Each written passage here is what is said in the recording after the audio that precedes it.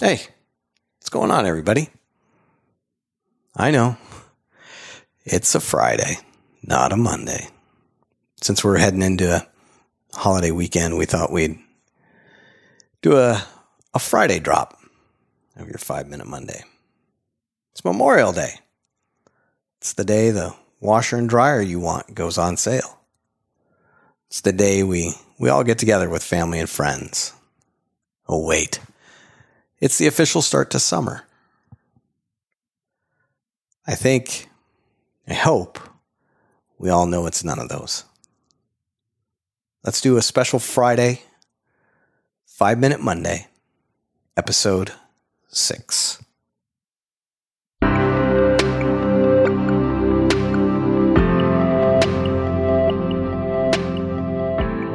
Memorial Day started out as Decoration Day on May 30th, 1868, to honor the Union soldiers who had died during the Civil War.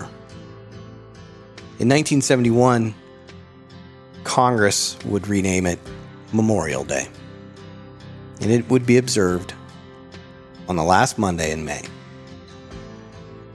I think there's different levels to Memorial Day for a lot of people. Some of us have lost sons, daughters, husbands, wives, or fathers and mothers while on active duty. Some of us have lost friends or neighbors in their time of service. The reality of it is, whatever category you put them in, we've lost them all as a nation. Whether they volunteered to serve or served during a time when they didn't have much of a choice, they did it. They made the ultimate sacrifice, not with only their lives, but their time. Time they won't get to go shopping for a washer and dryer for the new house that they bought with the love of their life. Time they won't get to have a cold beer at a weekend picnic with family and friends. Time they won't get to play catch in the backyard with a son.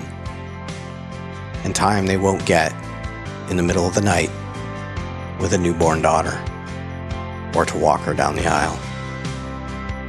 I never served in the military. I've got family and friends that did.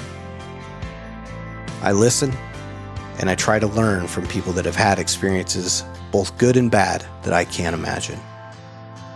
And one thing that I've heard several say when it comes to remembering and honoring the fallen is to honor them with your life, with your time.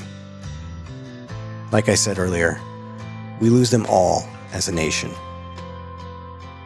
They gave us their lives and their time.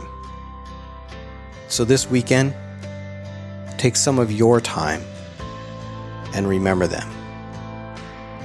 Say a little thank you for the time that they have given to us to live our best lives.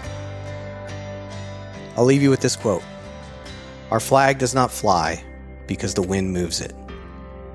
It flies with the last breath of each soldier who died protecting it. Author unknown. Have a good week, everybody. Have a good weekend. And God bless.